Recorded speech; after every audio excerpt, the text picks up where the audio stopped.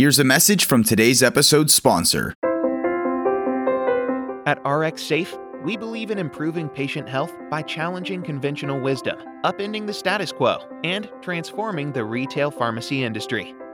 Our innovative technology solutions are designed to accelerate your pharmacy's success and change the way you do business. We develop long-term partnerships with pharmacies and other industry innovators to help attract new customers, create additional revenue streams, and transform the traditional pharmacy model. Become the adherence packaging leader in your community and practice at the top of your pharmacy license. Get started today. Visit rxsafe.com. That's rxsafe.com to learn more.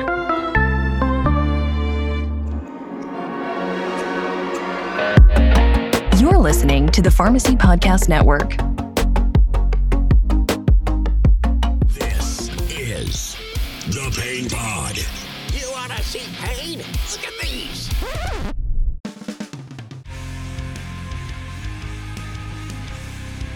Welcome to the Pain Pod, the podcast for all things pain management.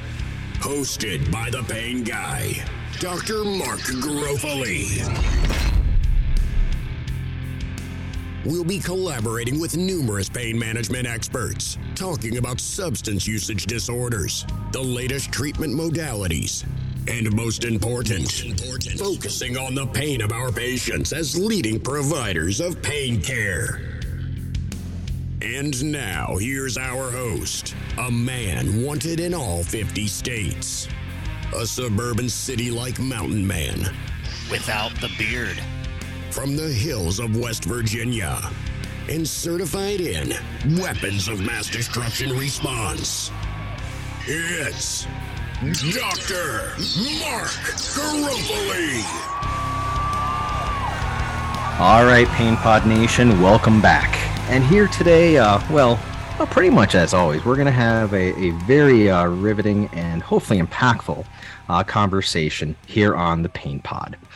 So what we're going to dive into today is really, what some would refer to as the ivory tower, academia. Yours truly, of course, being in that tower with many, many other pharmacists across our country.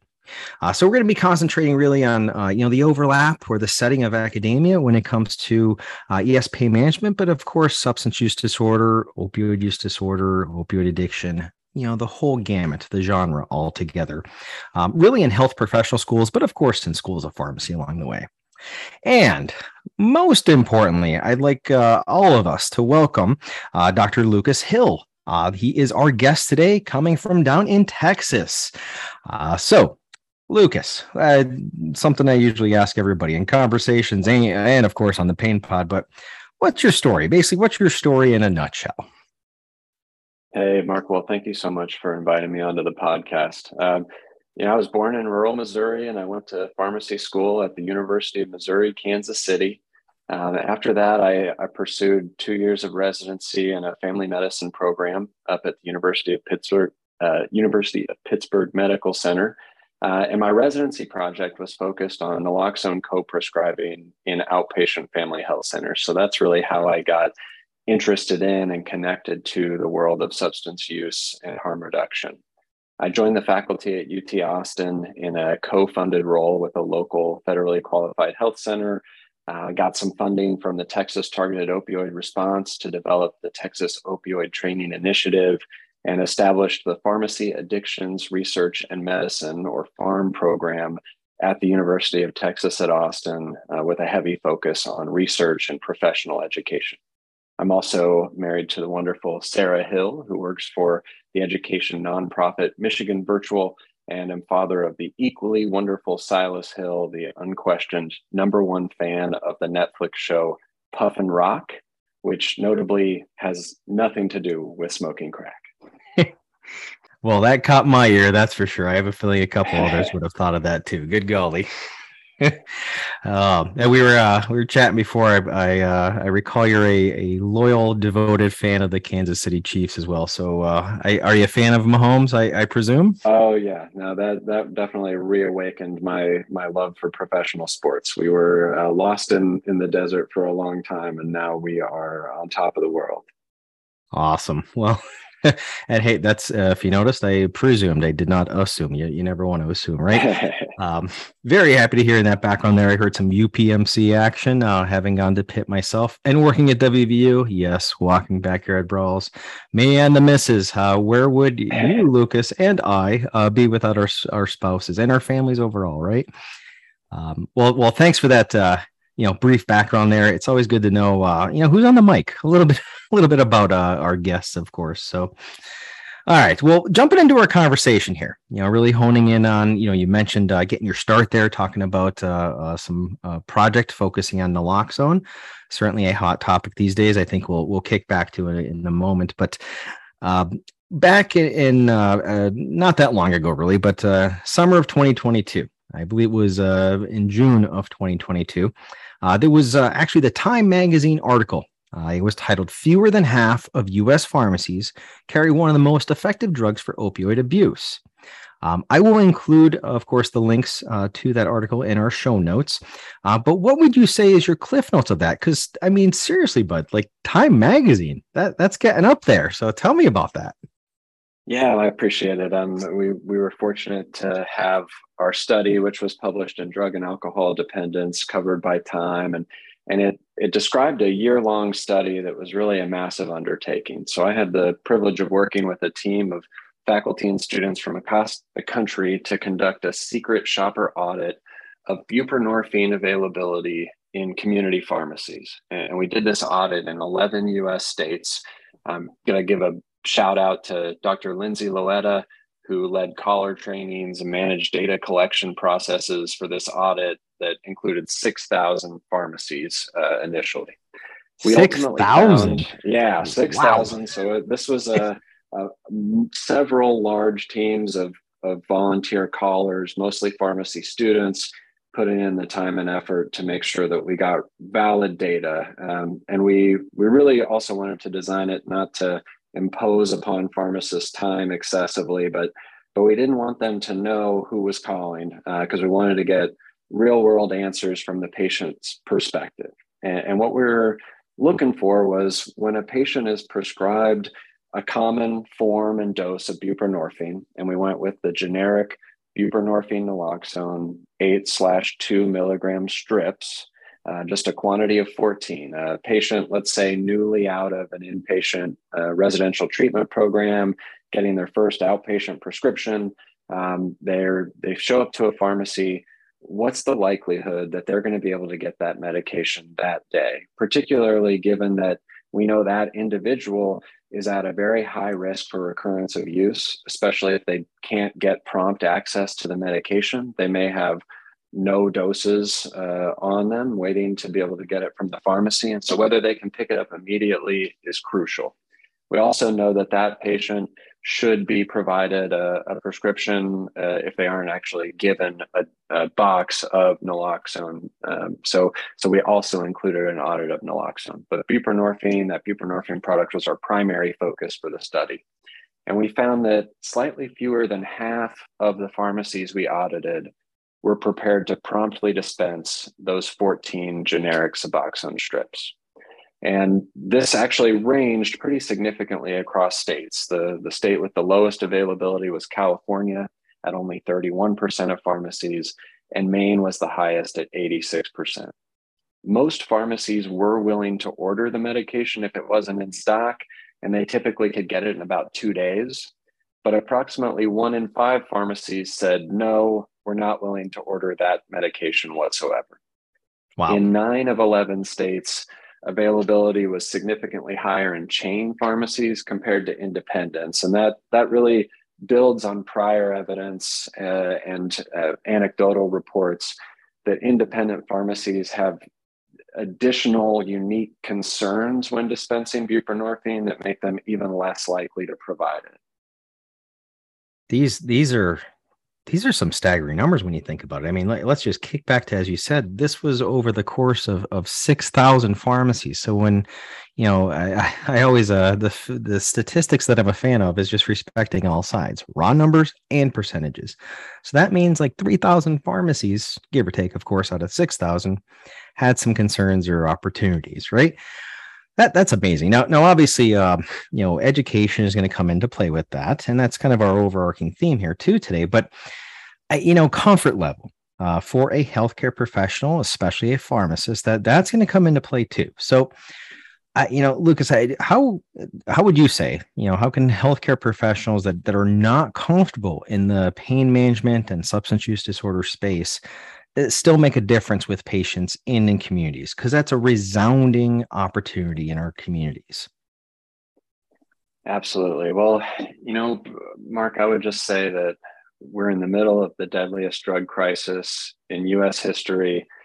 And though there are certainly other substances and polysubstance use are heavily involved, those deaths are still driven primarily by opioids. So healthcare professionals who aren't comfortable treating or managing pain or seeing patients who have chronic pain, who aren't comfortable identifying, treating substance use disorders and opioid use disorder, they need to get comfortable, and they need to get comfortable fast, because we are over a decade into being wide awake on this crisis, and yet the numbers are getting worse every year.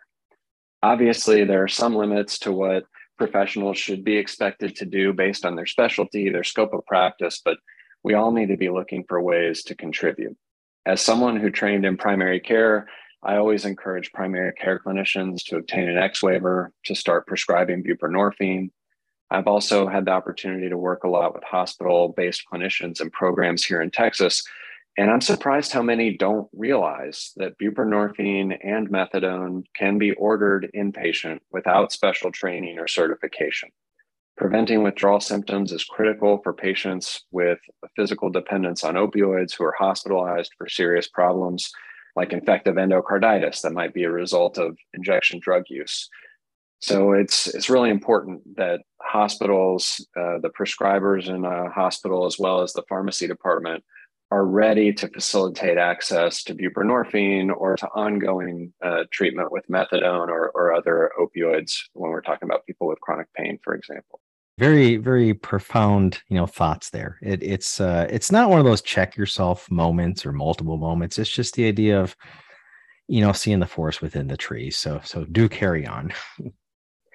Well, pulling back to pharmacists, I'll say that doing better for people with opioid use disorder can be as simple as maintaining an adequate stock of life-saving medications, buprenorphine and naloxone most notably, and being willing to order them or help the patient find immediate access at another pharmacy if you don't happen to have them in stock. Of course, I'd recommend going further by offering naloxone proactively, advertising its availability, and selling non-prescription syringes without a hassle. That's what we teach our students to do at UT Austin.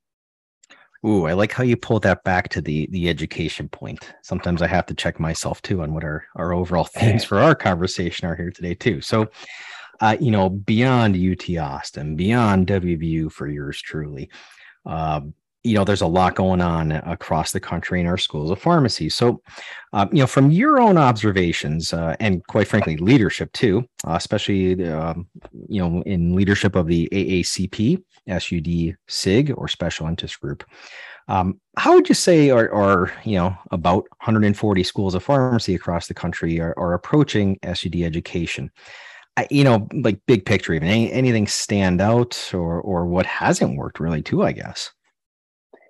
Around the time that I joined the faculty at UT in the 2015-2016 timeframe, AACP member schools came together and many signed on to a commitment to teach our students about opioid overdose prevention and response, about naloxone specifically. And I think that colleges of pharmacy really have done a great job of fulfilling that commitment, providing specific education related to naloxone to PharmD students through required coursework, and in many cases to practicing pharmacists through continuing education programs. I've seen the impact of this firsthand in Texas. We've got graduates of our program contact me to share success stories of offering naloxone to patients, and even from one former student who saved the life of a patient overdosing in their pharmacy's parking lot. So I feel like we're having a real impact, and that's been a success. However, I believe there are still many opportunities to improve substance use education in colleges of pharmacy. In 2020, I co-authored an AACP special committee report on substance use in pharmacy education, and we outlined key recommendations for content in this area, with particular attention to the need to develop experiential education opportunities that expose students to people who use drugs and to substance use disorder treatment settings. Dr. Lindsay Loetta, the colleague I mentioned earlier, she recently published a brief report in the American Journal of Pharmaceutical Education that described an advanced pharmacy practice experience in addiction medicine that she developed to help address this deficit at UT Austin. And I think it's an excellent guide for preceptors and experiential education administrators who want to implement something similar at their college if it doesn't currently exist. That is great to hear, because the experiential education hat that I wear even kind of resonates with this. The most recent AACP meeting in Grapevine or Dallas, Texas, we got to highlight some of the things we're doing at WVU, actually, of having our student pharmacists get that exposure to things like harm reduction, or the various populations, and just the whole genres of pain management and opioid use disorder overall. And it really helps to spread those messages. It's going beyond the PowerPoint to the patient. It's taking it to people's real lives. So, amen. Absolutely. Yeah, I think getting out of the classroom with this content is essential. And I wish that we were able to provide that for more of our students, but we're working on it not only through advanced pharmacy practice experiences, but also community service experiences earlier in their training, where they can go out and provide overdose prevention and response education, distribute naloxone. But we're also looking for ways to go beyond just naloxone. Not that that isn't still essential, but how do we move in a broader manner, focus on other breaking issues? And I think that we're probably both at institutions that are doing a great job in this regard. But overall, I have the feeling that pharmacy education often still remains too focused on primary prevention of substance use and addiction. And that's not always a popular sentiment, because primary prevention is it's a worthwhile endeavor, and it's palatable. But in my opinion, because it's so palatable, it becomes the default in most cases, and naloxone's kind of as far as we go in a lot of colleges of pharmacy in terms of discussing harm reduction.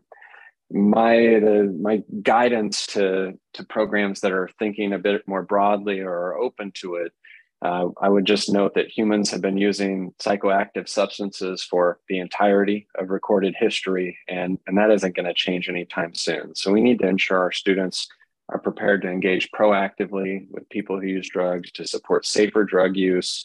And I think an excessive focus on primary prevention gets in the way. For example, there's really no compelling evidence that prescription monitoring programs or tamper-resistant opioids positively impact patient outcomes. But we know access to sterile syringes improves health outcomes and leads to safer communities. That's why every UT Austin PharmD student participates in a simulated patient encounter that requires them to sell syringes to a patient who's requesting them without a prescription, not to hassle that patient or ask questions about their intended use, and to offer naloxone in a welcoming and non-confrontational manner. And we do that with our P1s, so that early in their training, they're exposed to what we believe to be the public health approach to pharmacy practice when we engage with people who use illegal drugs. It's almost like creating a muscle memory, but the muscle is our brain in this case, given that opportunity to practice in that regard, practicing. Yeah.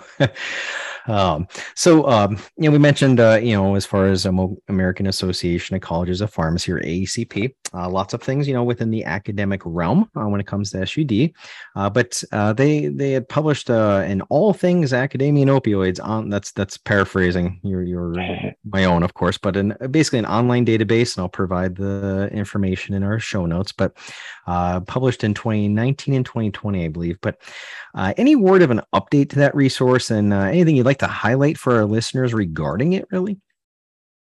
There is ongoing data collection for the opioid environmental scan conducted by AACP. So I would encourage listeners, if you're based at a college of pharmacy, to submit information about new opioid-related activities and to update previous submissions at aacp.org/opioid. There was a major push for our member colleges to submit information when it launched in 2019. A poster describing the first round of data was presented at the 2020 RX Opioid and Heroin Summit.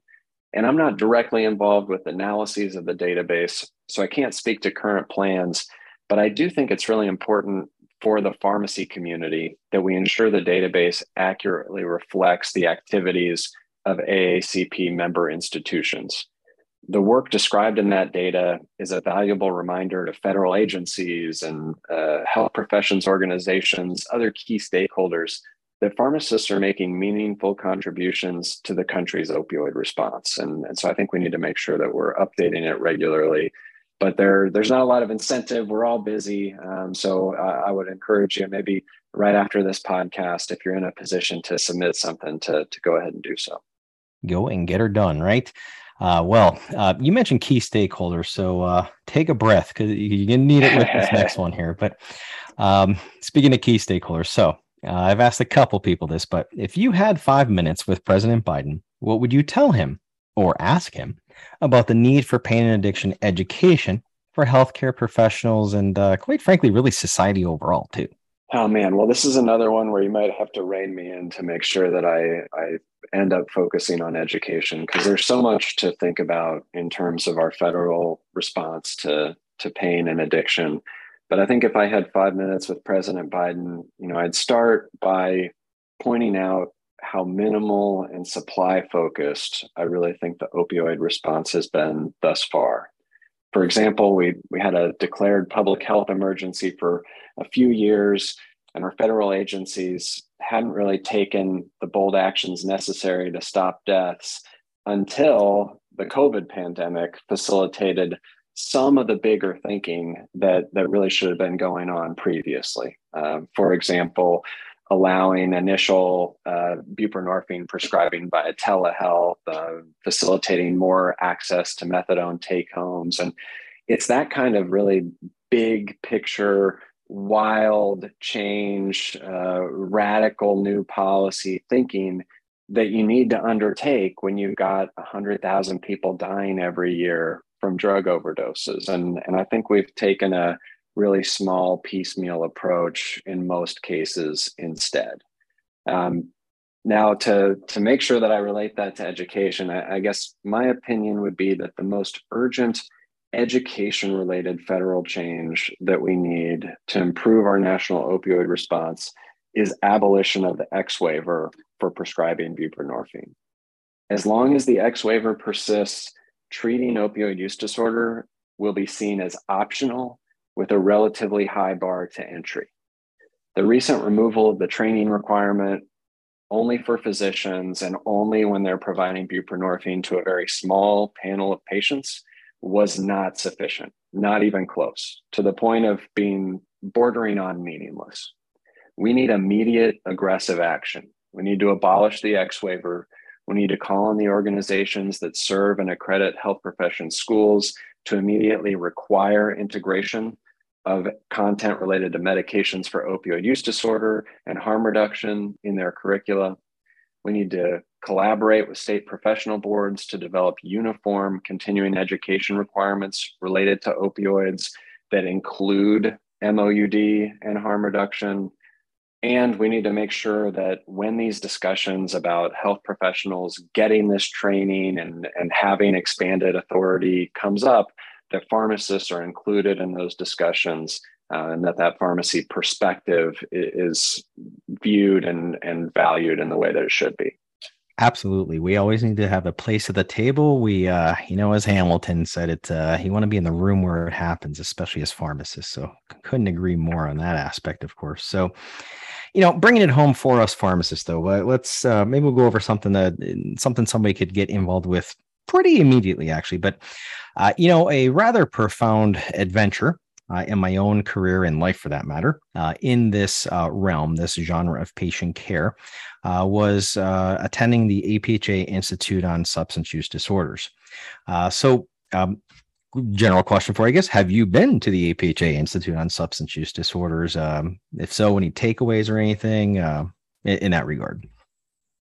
I'm embarrassed to admit that I have not. I advise a student organization that typically sends a few students, and I would love to go at some point. But to be honest, I really wasn't very involved with the American Pharmacists Association until the last year or so.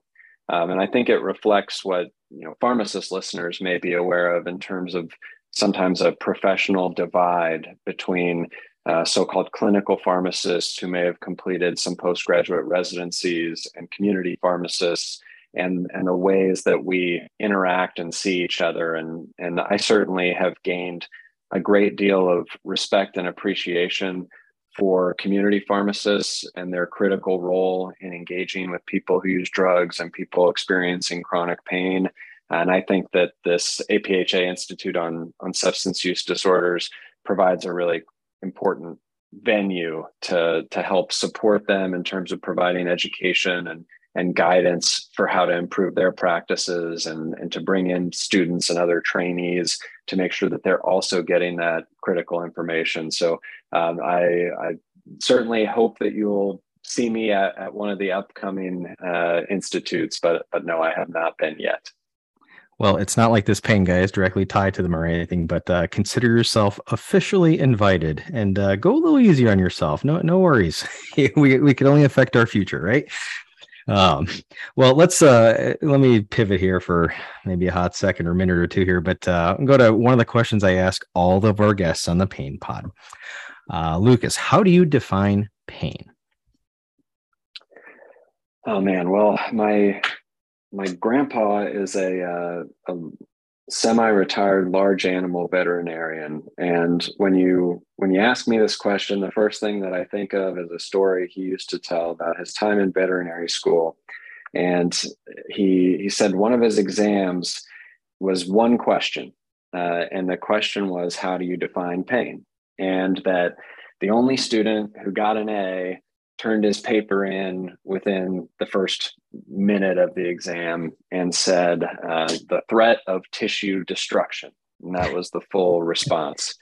In my opinion, I think that misses the mark. I think it's overly simplistic, and it reminds me of the kind of the reflexive disease model of addiction, and some of the ways that people who've been recognized as experts on addiction in the past might talk about substance use disorder. So I tried to come up with a better, broader definition for me, and that is the conscious perception of discomfort resulting from physical and emotional injury. I like it. I thank you. I think in all cases, there's some combination of physical and emotional injury driving our pain and our response to it. And I don't think that there's anything wrong with, embarrassing, shameful about any of that. And I think that they're really impossible to pull apart. So that's what I'd go with. I want to throw out a side note to listeners that when I was preparing for this, I first thought of a quote that they might recognize from a DMX song. That's where I remember it from. It's apparently often misattributed to Nietzsche and was actually first written by Harvard psychology professor Gordon Allport. And the quote is, "To live is to suffer, to survive is to find meaning in the suffering." To live is to suffer. To survive, well, that's to find meaning in the suffering. Hey, yo, I'm slipping, I'm falling, I can't get up. I thought it sounded cool, but then I thought about it more, and I think it's too flippant for the serious subject of severe chronic pain. When we have people who are debilitated by this disease, who are seeking relief from suffering, in some cases through ending their life, I don't judge them for that. I don't consider it to be a result of their failure to find meaning in suffering. And so I didn't ultimately go that route. Felt a little too emo to me. So I'm going to fall back to my new quasi definition. Well, it's a personal one then, and I appreciate that. I always enjoy asking people that because the reflections are just remarkable. I couldn't quite see DMX coming up today, but you never know. So, well, there's a lot of information out there, whether it's, defining terminology or much more complicated things, right? Do you have any pointers for our healthcare professionals out there and just how to keep up with all the drug overdose, opioid crisis, and pain management related headlines in general, really? For me, the go-to is Twitter. And if you aren't on there, that might sound ridiculous. But I read and download more journal articles from Twitter than from all the table of contents emails I subscribe to combined. Plus, I'm able to learn from and engage directly with thought leaders in pain and in substance use disorder. I've been able to connect, for example, with Stephan Cortez at the University of Alabama at Birmingham and learn from him and communicate with him when I had questions. And Twitter also allows me to learn directly from patients and patient advocates. So, while many clinicians didn't hear about the unintended consequences of forced opioid tapering until the CDC's guideline clarification in 2019, I was reading anecdotes and opinions and early research articles on that topic several years prior. Twitter has been just an invaluable learning and networking tool for me. That said, I would encourage new Twitter users to approach the platform with caution, to observe for a while before posting. The internet is forever, and a misstep on Twitter can definitely cause reputational harm. Absolutely. That of course goes for any social media too. I tend to be a little bit more active on LinkedIn. So, between us, we've got Twitter, LinkedIn. I'm not hearing much Facebook out there, but boy, it happens, right? Yeah. But either way, it's a new frontier. I mean, really, it's not that new, but it's a newer frontier as far as finding things. We'll keep that hush hush from our drug info professionals out there because they might not be as fond of that. But reality is reality. So. But anyways, any other thoughts you got? I'll probably think of another question or two here, but that's Twitter's my go-to. I think that broadening your horizons in terms of conferences you attend or what different sources you might go to for online continuing education is a good idea too. Look for stuff that maybe is a little more opinion driven, that isn't necessarily doesn't appear to reflect your own biases or opinions, and challenge yourself with some of your continuing education. That's the only other thing I'd throw in. I love that. Endeavoring into things where it's actually opposing your own opinion. Oh my goodness, if we did that in all of society, right? Kind of speaking of which, I've kind of had you on the hot seat. I've been doing all the question asking here. Any questions for Pain Guy here? Yeah, so I guess, my responses have been pretty heavily focused on substance use disorder and harm reduction. I criticized primary prevention a little bit, and I feel like pain management education, when we're talking about MMEs, we're talking about the PMP, oftentimes it's a bit more prevention focused. How have my responses landed for you, particularly as pain management and substance use disorder topics compete for curricular space and for national focus? That's a phenomenal question that I swear it comes up constantly when we're looking at school of pharmacy curriculums, not just in one institution, but really everywhere it's happening. Big picture, I would say there's only so many hours in a day for all of us, 24 to be exact, right? So similarly, there's only so many hours you can cram into any school of pharmacy curriculum. But how do we just extract out the best in that regard? So Gosh, a little bit over a decade ago, there was a study. It took a lot of heat and headlines where schools of medicine were being accused of, and there was a lot of truth to it as well, of having very minimal pain management in their curriculums. And of course, by association, our schools of nursing, pharmacy, dentist, the whole interprofessional gang would be right along those same lines, of course. That being said, I mean, observations since then, the hours are cranking up. Most, if not all, schools of pharmacy, like you mentioned earlier, Lucas, too, of just, putting these things, these efforts into our curriculums across the country is really important. That's an evolving process, though. Definitely got to keep that in mind of, not just concentrating on the primary prevention, but also, at least exposing everyone to different facets of where these efforts can go. For the longest time, we had to realize that if you're running in a circle, you're literally not getting anywhere. You're going in a circle. So that constant assessment, and like you mentioned earlier, going to different conferences, talking to people, getting in spaces where you're not comfortable, is really important to just kind of reflect along the way. There's numerous certificate programs out there, whether they're board certifications or just with CE providers and so on and so forth.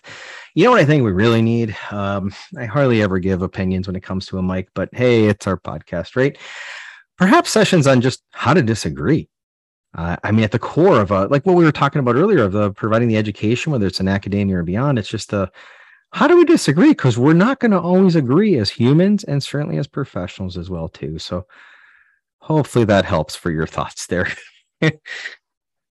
Yeah, absolutely. I teach a Foundations for Interprofessional Collaborative Practice course, and conflict resolution is part of it. So I can certainly see the value here.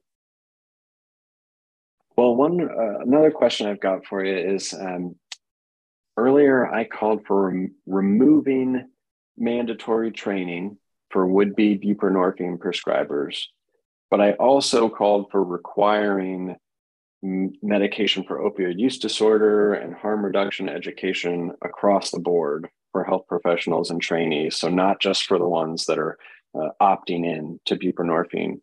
But how do you feel about states mandating opioid analgesic prescribing education, and with some chatter over the past few years about doing the same nationally, would you support a nationwide mandate for people who are prescribing opioids to complete some additional proscribed curriculum on opioid analgesics?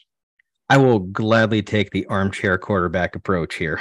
So I guess bigger picture. So state CE requirements, they're different all over the place, but they're very much unlike how we organize school pharmacy curriculums all across the country. What I mean there is that there's few, usually like less than a quarter, required hours of CE topics. And the rest are pretty much a free-for-all. Now, we like that diversity because all of us are in different, genres or sectors of patient care. But if I was the armchair quarterback, I'd say let's dice things up. First off, eliminate the MPJE. What? Yeah, we're the only healthcare profession that has a federal law exam. Why? Conversely, let's not just get rid of something without, emphasizing the education, but require something like 2 hours of pharmacy law for each state every year. And that way, as the laws change, you're not still practicing like you passed the test 30 years ago, right? Or even a year ago, things could change. Additionally, could require each and every state board of pharmacy to set a required curriculum, include that 2 hours of law, and then maybe an additional 4 hours of pertinent topics. Whether it's every year, every 2 years, whatever the renewal cycles are, but going with something like 12 hours of CE a year. That's one a month, rather reasonable. It could be, flexed along the way, depending on what the renewal periods are. But some of that might be pain, opioids, SUD, reproductive health, immunizations, so on and so forth. But, topics change and evolve, and they could be geographical, they could be population-based, but having that a little bit more prescriptive along the way may help out. And I'm usually one for getting rid of the micromanagement, don't get me wrong, but we might have some opportunities there. So that's my armchair quarterback version. So here, I got to kick back one more to you though, Lucas. Just one of those I ask everybody to kind of, I guess, wrap things up. But what's your favorite pain medication? And of course, why? I'm going to give you one that your audience might not think of reflexively as a pain medication, but I'm going to pick diacetylmorphine. There was an extra credit item on my MedChem exam as a student was to draw our favorite drug structure that we learned about during the semester. And I went with diacetylmorphine, AKA heroin, because I think it's, there's the elegant modification of morphine to improve central nervous system penetration, and thinking about it in this context as a pain medication, which no doubt it would be quite effective, at least in acute pain management, reminds me that our efforts to uncouple the relief of suffering and the experience of euphoria are misguided. We do the same thing when we talk about cannabinoids. And I think that we should recognize that while we need to balance risk benefit and maximize safety, we don't have to criminalize or shame the experience of euphoria. And when we provide something that relieves suffering and provides euphoria, we can find the right balance. That's not necessarily a bad thing. Well, I think the natives would approve. You include heroin and cannabinoids all within the description of your answer. I love it. Well, Pain Pod Nation, let us not forget here that learning does not end on the graduation stage. I say it to the P1s every year, right? It always continues, just like any campfire conversation would emphasize with the never stop learning, right? Well, when selecting your next batch of continuing education, look to those trusted, tried and true sources of quality information. Yours truly, I've got certificates out there, folks like Free CE Pain Week, the APHA, Yorick Summit, Lucas mentioned earlier, so on and so forth, whether in person or online, get her done. So Pain Pod Nation, until the next episode, stay classy and stay educated. Join us next time on The Pain Pod. See, hope you're ready for the next episode. Hey.